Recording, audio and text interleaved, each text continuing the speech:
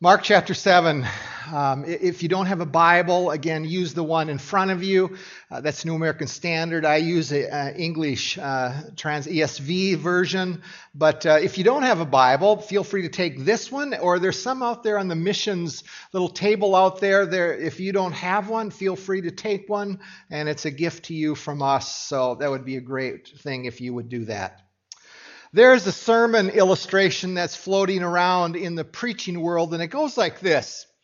One Sunday, a man sat through the church service, and on the way home, he was griping about the sermon, and he was also complaining about the traffic and about the heat. It was in a summer day, and he made this big fuss when he got home because the lunch took too long to prepare. And he got up to the table and he bowed his head and he prayed and he gave thanks to God for the food.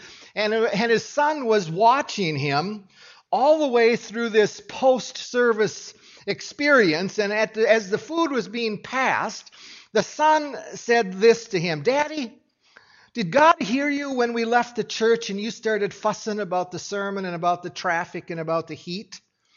And the father blushed and said, "Well, yes, son, he heard me." "Well, Daddy, did God hear you when you just prayed for this food right now?" And the dad replied, "Well, son, he heard it." "Well, Daddy, which one did God believe?" The title of our sermon today is Religion Gone Bad. This morning's text is different than the last number of weeks as we've gone through this book of Mark. I understand there's been many public miracles, and we've witnessed Christ with great compassion heal people, care for the needs of people, even those that missed a meal. We see how he fed them, but he healed the lame, the blind. He gave back life to a little girl. He cured a woman who had been bleeding for years.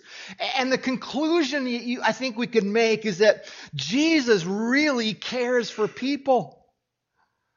And the compassion, you think of the compassion that he demonstrated over and over again. But listen to this. If we only looked at the scriptures where he was taking care of people, we would conclude that he has a personality like this man. And let me put a picture on the screen here for you. You laugh. You know who that is. Mr. Rogers. Is he still on TV today? I think he's passed away, hasn't he? But see, I think we could conclude that Jesus is a Mr. Rogers. Yeah, he has lots of power, but that's his personality. The goal that would be to make everybody feel calm and feel good about themselves and take care of people. But the setting is different today. First, you got to notice that there's going to be a group of people that they weren't impressed with Jesus. These people were the Pharisees, and Jesus was a threat to them. And Pharisees, if you know that word, we got to dig into that a bit this morning. You understand the Pharisees, they believed that they had a corner on religion, and they were the ones who knew how to run the church, and they knew what was right in terms of what was religious and what was holy and righteous. This group was watching Jesus and keeping an eye on him, feeling a bit threatened by Jesus. But understand today that when we see Jesus here as we read the text this morning, he's not a Mr. Rogers. Today we see a Jesus that pushed back hard at people, and he challenged people. Matter of fact, to say it a little different, he actually goes after the motives within the hearts of people. He goes after motives. Now, over the years in counseling with people, I have found, in this area, I have found something very consistent. People don't like when you dig into their motives of why you do what you do. Years ago, I was working with a marriage, probably 10 years ago or so, and this marriage was in trouble, and they had been married over 30 years. And I remember meeting with this couple, and the goal of that time was to help them understand what real unconditional agape love was. That was the purpose of us getting together that day. And I remember this coming into this time, and the wife, she sat there and she insisted that she was the one in the marriage that was loving unconditionally. And that her husband was there, and he was the one that wasn't loving. And there came a moment in meeting with that couple where these words slipped out of her mouth. And this is almost verbatim of what she said. How much longer do I have to give until I get something in return? And my response, I paused and I said this. I said, did you just hear what you said? Your love wasn't unconditional. Now, I understand at the deepest level within her heart, the motive of giving and loving her husband was to get something back. And at that moment, when I pointed that out, she wasn't very happy with me. And in matter of fact, as I told her and pointed out her inability actually to love in an agape way, and that her heart was dominated really trying to get something from her husband. So her definition of love wasn't love. The marriage didn't survive. But today we understand that Jesus goes after the hearts of people, and he's dealing with the motives, and so he's the opposite of Mr. Rogers here today. Matter of fact, what he does, he takes a knife out, and he opens the heart up, and he reveals the motives of people. And in this exchange that we're going to read, you go, why did he do that? If you're following along in the notes, and why did Mark record this even for us? And here's what as I ponder that, I said this: the Holy Spirit uses Scripture to hold up a mirror to our hearts, because we have to admit sometimes we just might be a Pharisee as well. And I think it's safe to say that the Holy Spirit knows our hearts and wants us to embrace and understand some things that Mark is recording for us today. He wants to dig and scrape within our souls. Now, one last piece is before we dig into the text here. The context under here really is about the title, Religion Gone Bad. It's what happens when things are brought into a faith. So let's read the text, begin by reading it. Look at chapter 7, verse 1. Now when the Pharisees gathered to him with some of the scribes who had come from Jerusalem, they saw that some of the disciples ate with hands that were defiled, that is, unwashed. For the Pharisees and all the Jews do not eat unless they wash their hands properly, holding to the tradition of the elders. And when they come from the marketplace, they do not eat unless they wash. And there are many other traditions that they observe, such as the washing of cups and pots and copper vessels and dining couches. And the Pharisees and the scribes asked him, why do your disciples not walk according to the tradition of the elders, but eat with defiled hands? And he said to them, well, did Isaiah prophesy of you hypocrites, as it is written? This people honors me with their lips, but their heart is far from me. In vain do they worship me, teaching as doctrines the commandments of men. So we have two groups of people here in this passage. The Pharisees. First, this religious party. By the way, the word Pharisee actually means separatist. They wanted nothing to do with the Gentiles, believing that if they touched them and even bumped into them, that they were going to be corrupted and they were going to be defiled spiritually. But the second group we have, you notice, were the scribes there in verse 1.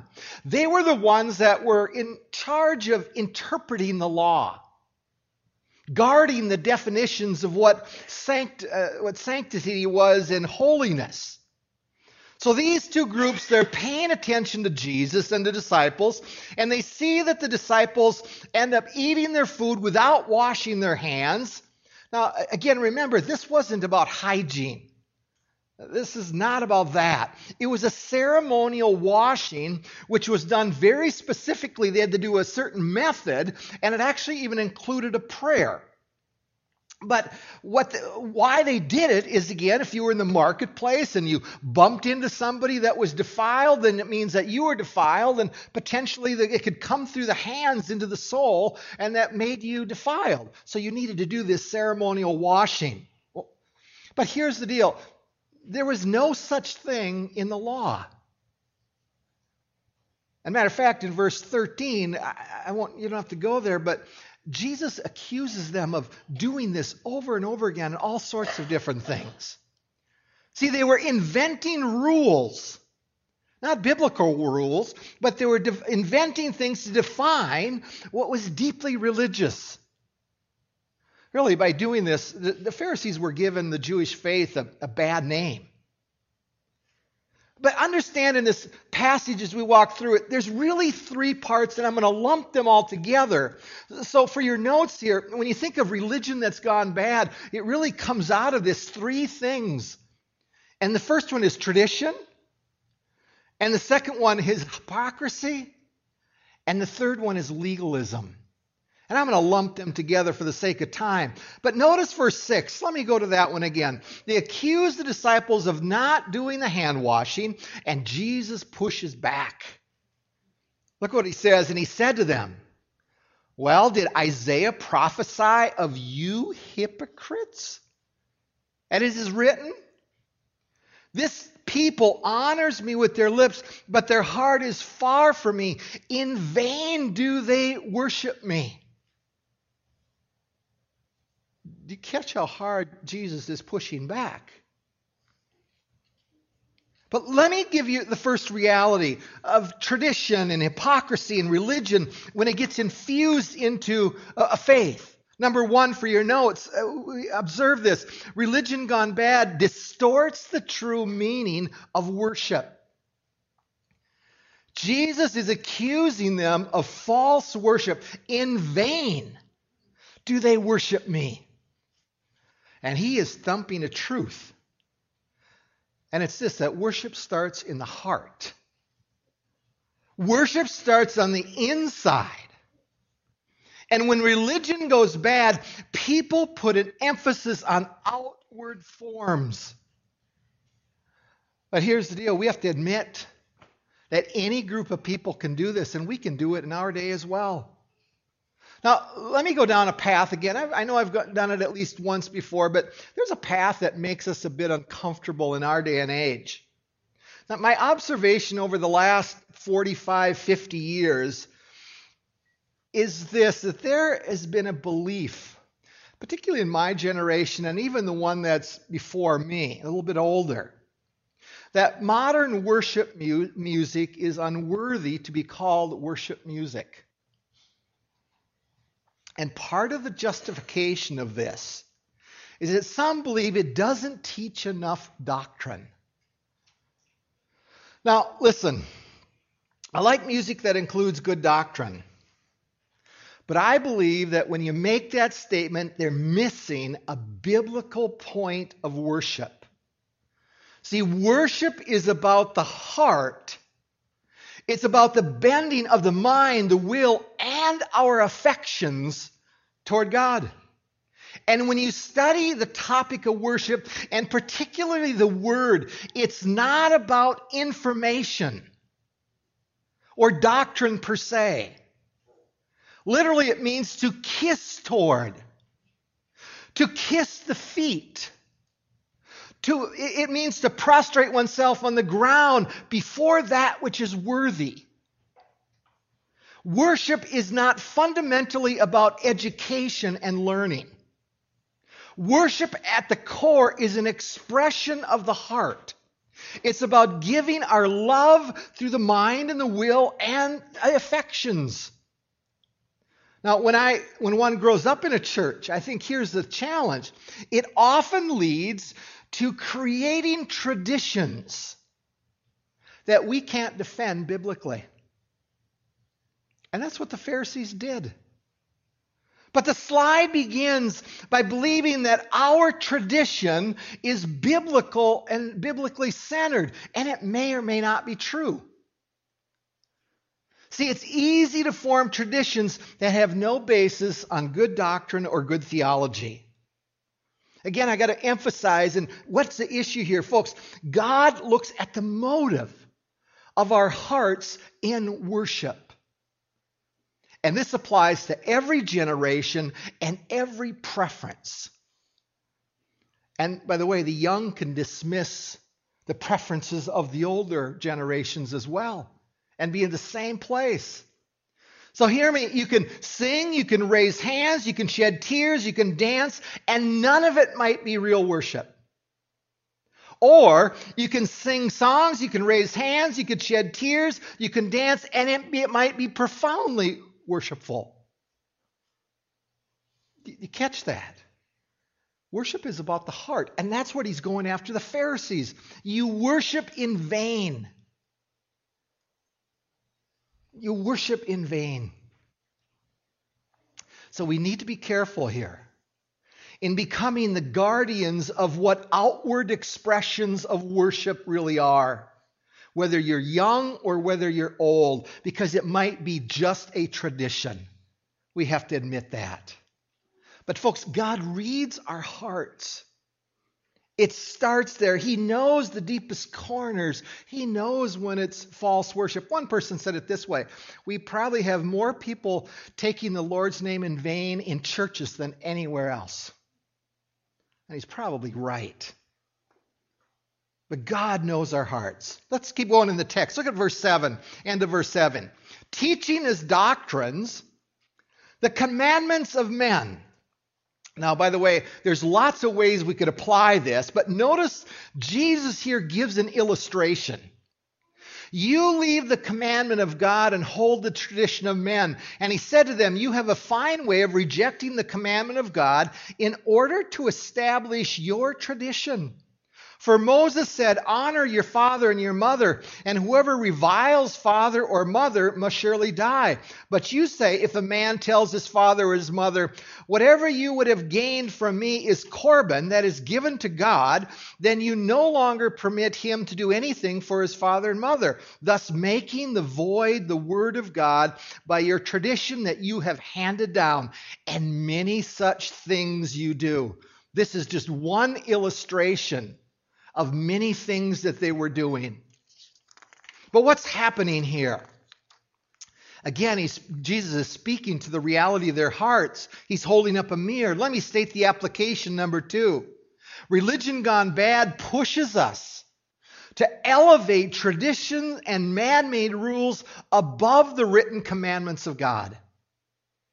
And Jesus here uses the 5th commandment, honor your father and mother, to point out the hypocrisy of their heart. See, I understand this. They were trying to get out of spending money on mom and dad when they needed it. And what they would do is they would take their money and they would take a vow and dedicate it to God, and then it was God's money, and it didn't have to be used to help mom and dad out. So would make this vow, they would designate it to the temple, and more than likely it would have been part of their tithe, and it was done to show their righteousness, that they were really holy giving this money. And so mom and dad would come along and they would respond something like this, and mom and dad, I would love to help. But you know what? I've dedicated this money that could have helped you. I've dedicated it to God in the temple. And therefore, I just don't think I could help out. Now, it's interesting when he uses that word rejecting in that text. It's a very strong word. But Jesus is revealing the hypocrisy of their hearts, their lack of honor to mom and dad. Now, we got to realize this. Back then, there was no retirement accounts. We set up retirement accounts There was no Social Security. When parents got old, there was one retirement plan. And you know what that plan was? The fifth commandment. Honor your father and mother. And we stop and realize this illustration of Jesus, boy, this applies to our culture as well, doesn't it? And I think this rubs many people wrong even today. Because at times I see people care more about their money, or matter of fact, they care more about mom and dad's money than mom and dad. When I was in Vancouver, I worked for a healthcare company, equipment and oxygen and that kind of stuff. And there'd be people come in, and mom and or dad would need a walker, and it would really be good to put wheels on that to really help them out. And these grown sons and daughters are coming and go, oh, we don't want to spend that money on mom and dad. And you go, why? And the only conclusion I could think of is what they didn't want mom and dad to spend it, so they would get it later. But catch this illustration. If one claims to have a faith and a commitment to Christ, and we are unwilling to esteem our parents, which might mean financially supporting them when they're incapable of doing it on their own, Jesus would use the words hypocrisy. And I see way too many people who call themselves Christians view that they have no responsibility toward their parents or grandparents. See, the heart has a deep capacity to ignore the scriptures and still present themselves as mature in Christ in their faith. Jesus is going hard after these people. Look at the next section, verse 14. And he called the people to him again and said to them, hear me, all of you, and understand there is nothing outside a person that by going into him can defile him, but the things that come out of a person are what defile him. Folks, this is a pretty strong slap at them, to the Pharisees. This is contradictory to what they were saying.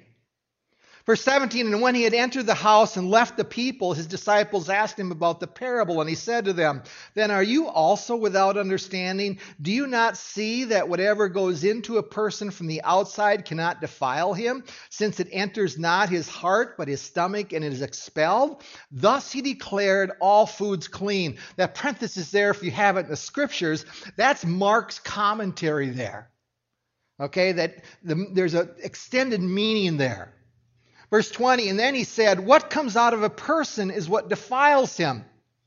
For from within, out of the heart of man come evil thoughts, sexual immorality, theft, murder, adultery, coveting, wickedness, deceit, sensuality, envy, slander, pride, foolishness. All of these things come from within, and they defile a person. That, folks, is a pretty extensive list, isn't it? But guys, there's a theological lesson here on this heart issue, and it's critical. See, it's not about what we eat and what we drink. But here's the deal. Too many people don't understand the nature of sin and the connection to the heart. In verse 16, he's saying that food, even if touched by Gentiles, that doesn't make you unclean or clean. He's saying that the real motive of sin starts within the heart, and then the outward sin flows. See, a heart understanding of sin is so critical. If you look around our world and you look at the ugliness and the hatred, the racism, the jealousy, the discord in families and marriages, when you just ponder that, everyone knows that things are not as they should be. In my inbox this week, George Barna came out with a new survey. And he basically concluded this: our country has never been more divided, ever. Ever. The relationships that are broken all over the place between groups of people and between marriages and families. And I think we look at that and we agree something is broken and it needs to change. So relationships break down between people and groups and individuals and marriages. Morality is dissolving, and few people really want to consider it a spiritual heart issue. I think the result of humanity, they need to do this.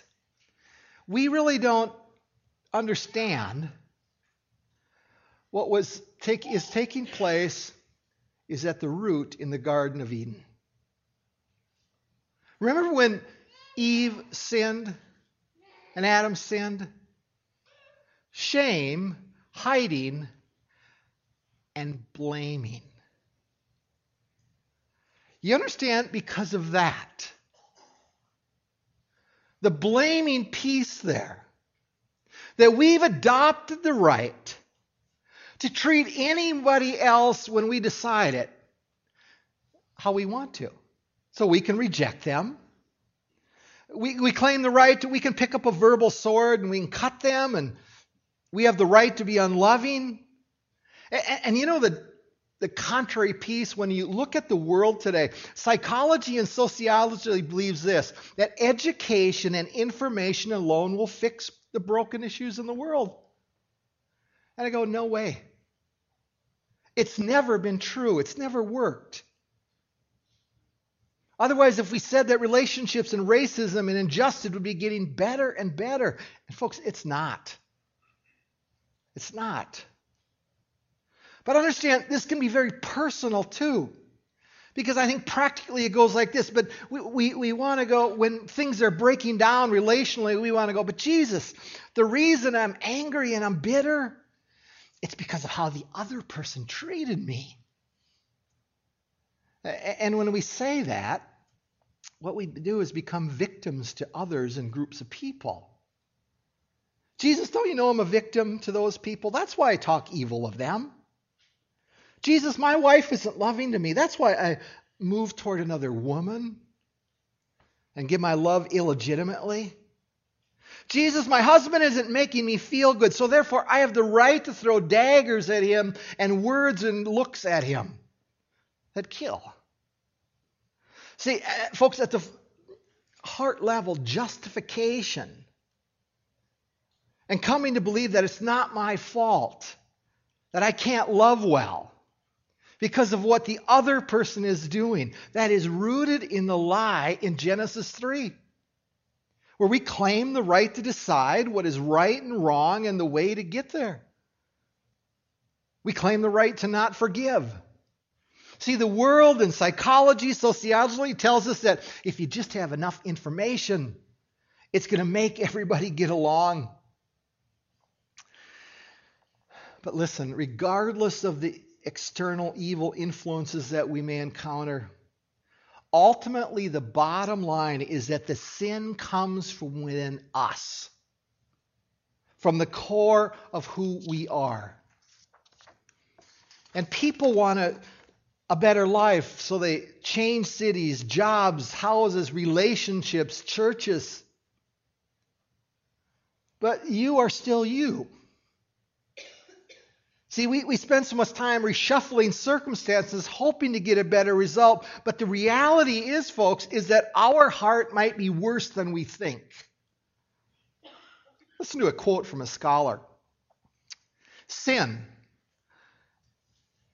is an inner ambition of the soul.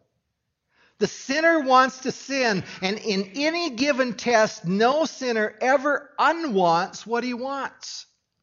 It's a little heavier. Only a new and stronger desire can ever break the desire to sin.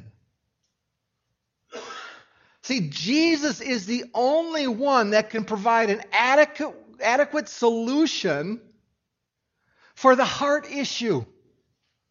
Pharisees didn't get it. He was standing right in front of them, the solution. They didn't understand it.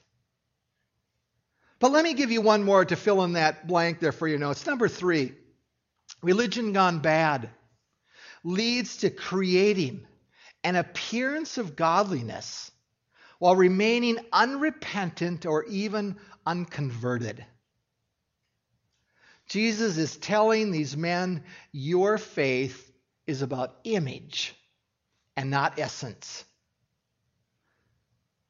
And maybe along with the Pharisees, we create a list of thou shalt nots where the motive is to earn favor from God and people, hoping that people will think of us as a mature person. And the reality is that's hypocrisy. But it can also be the opposite.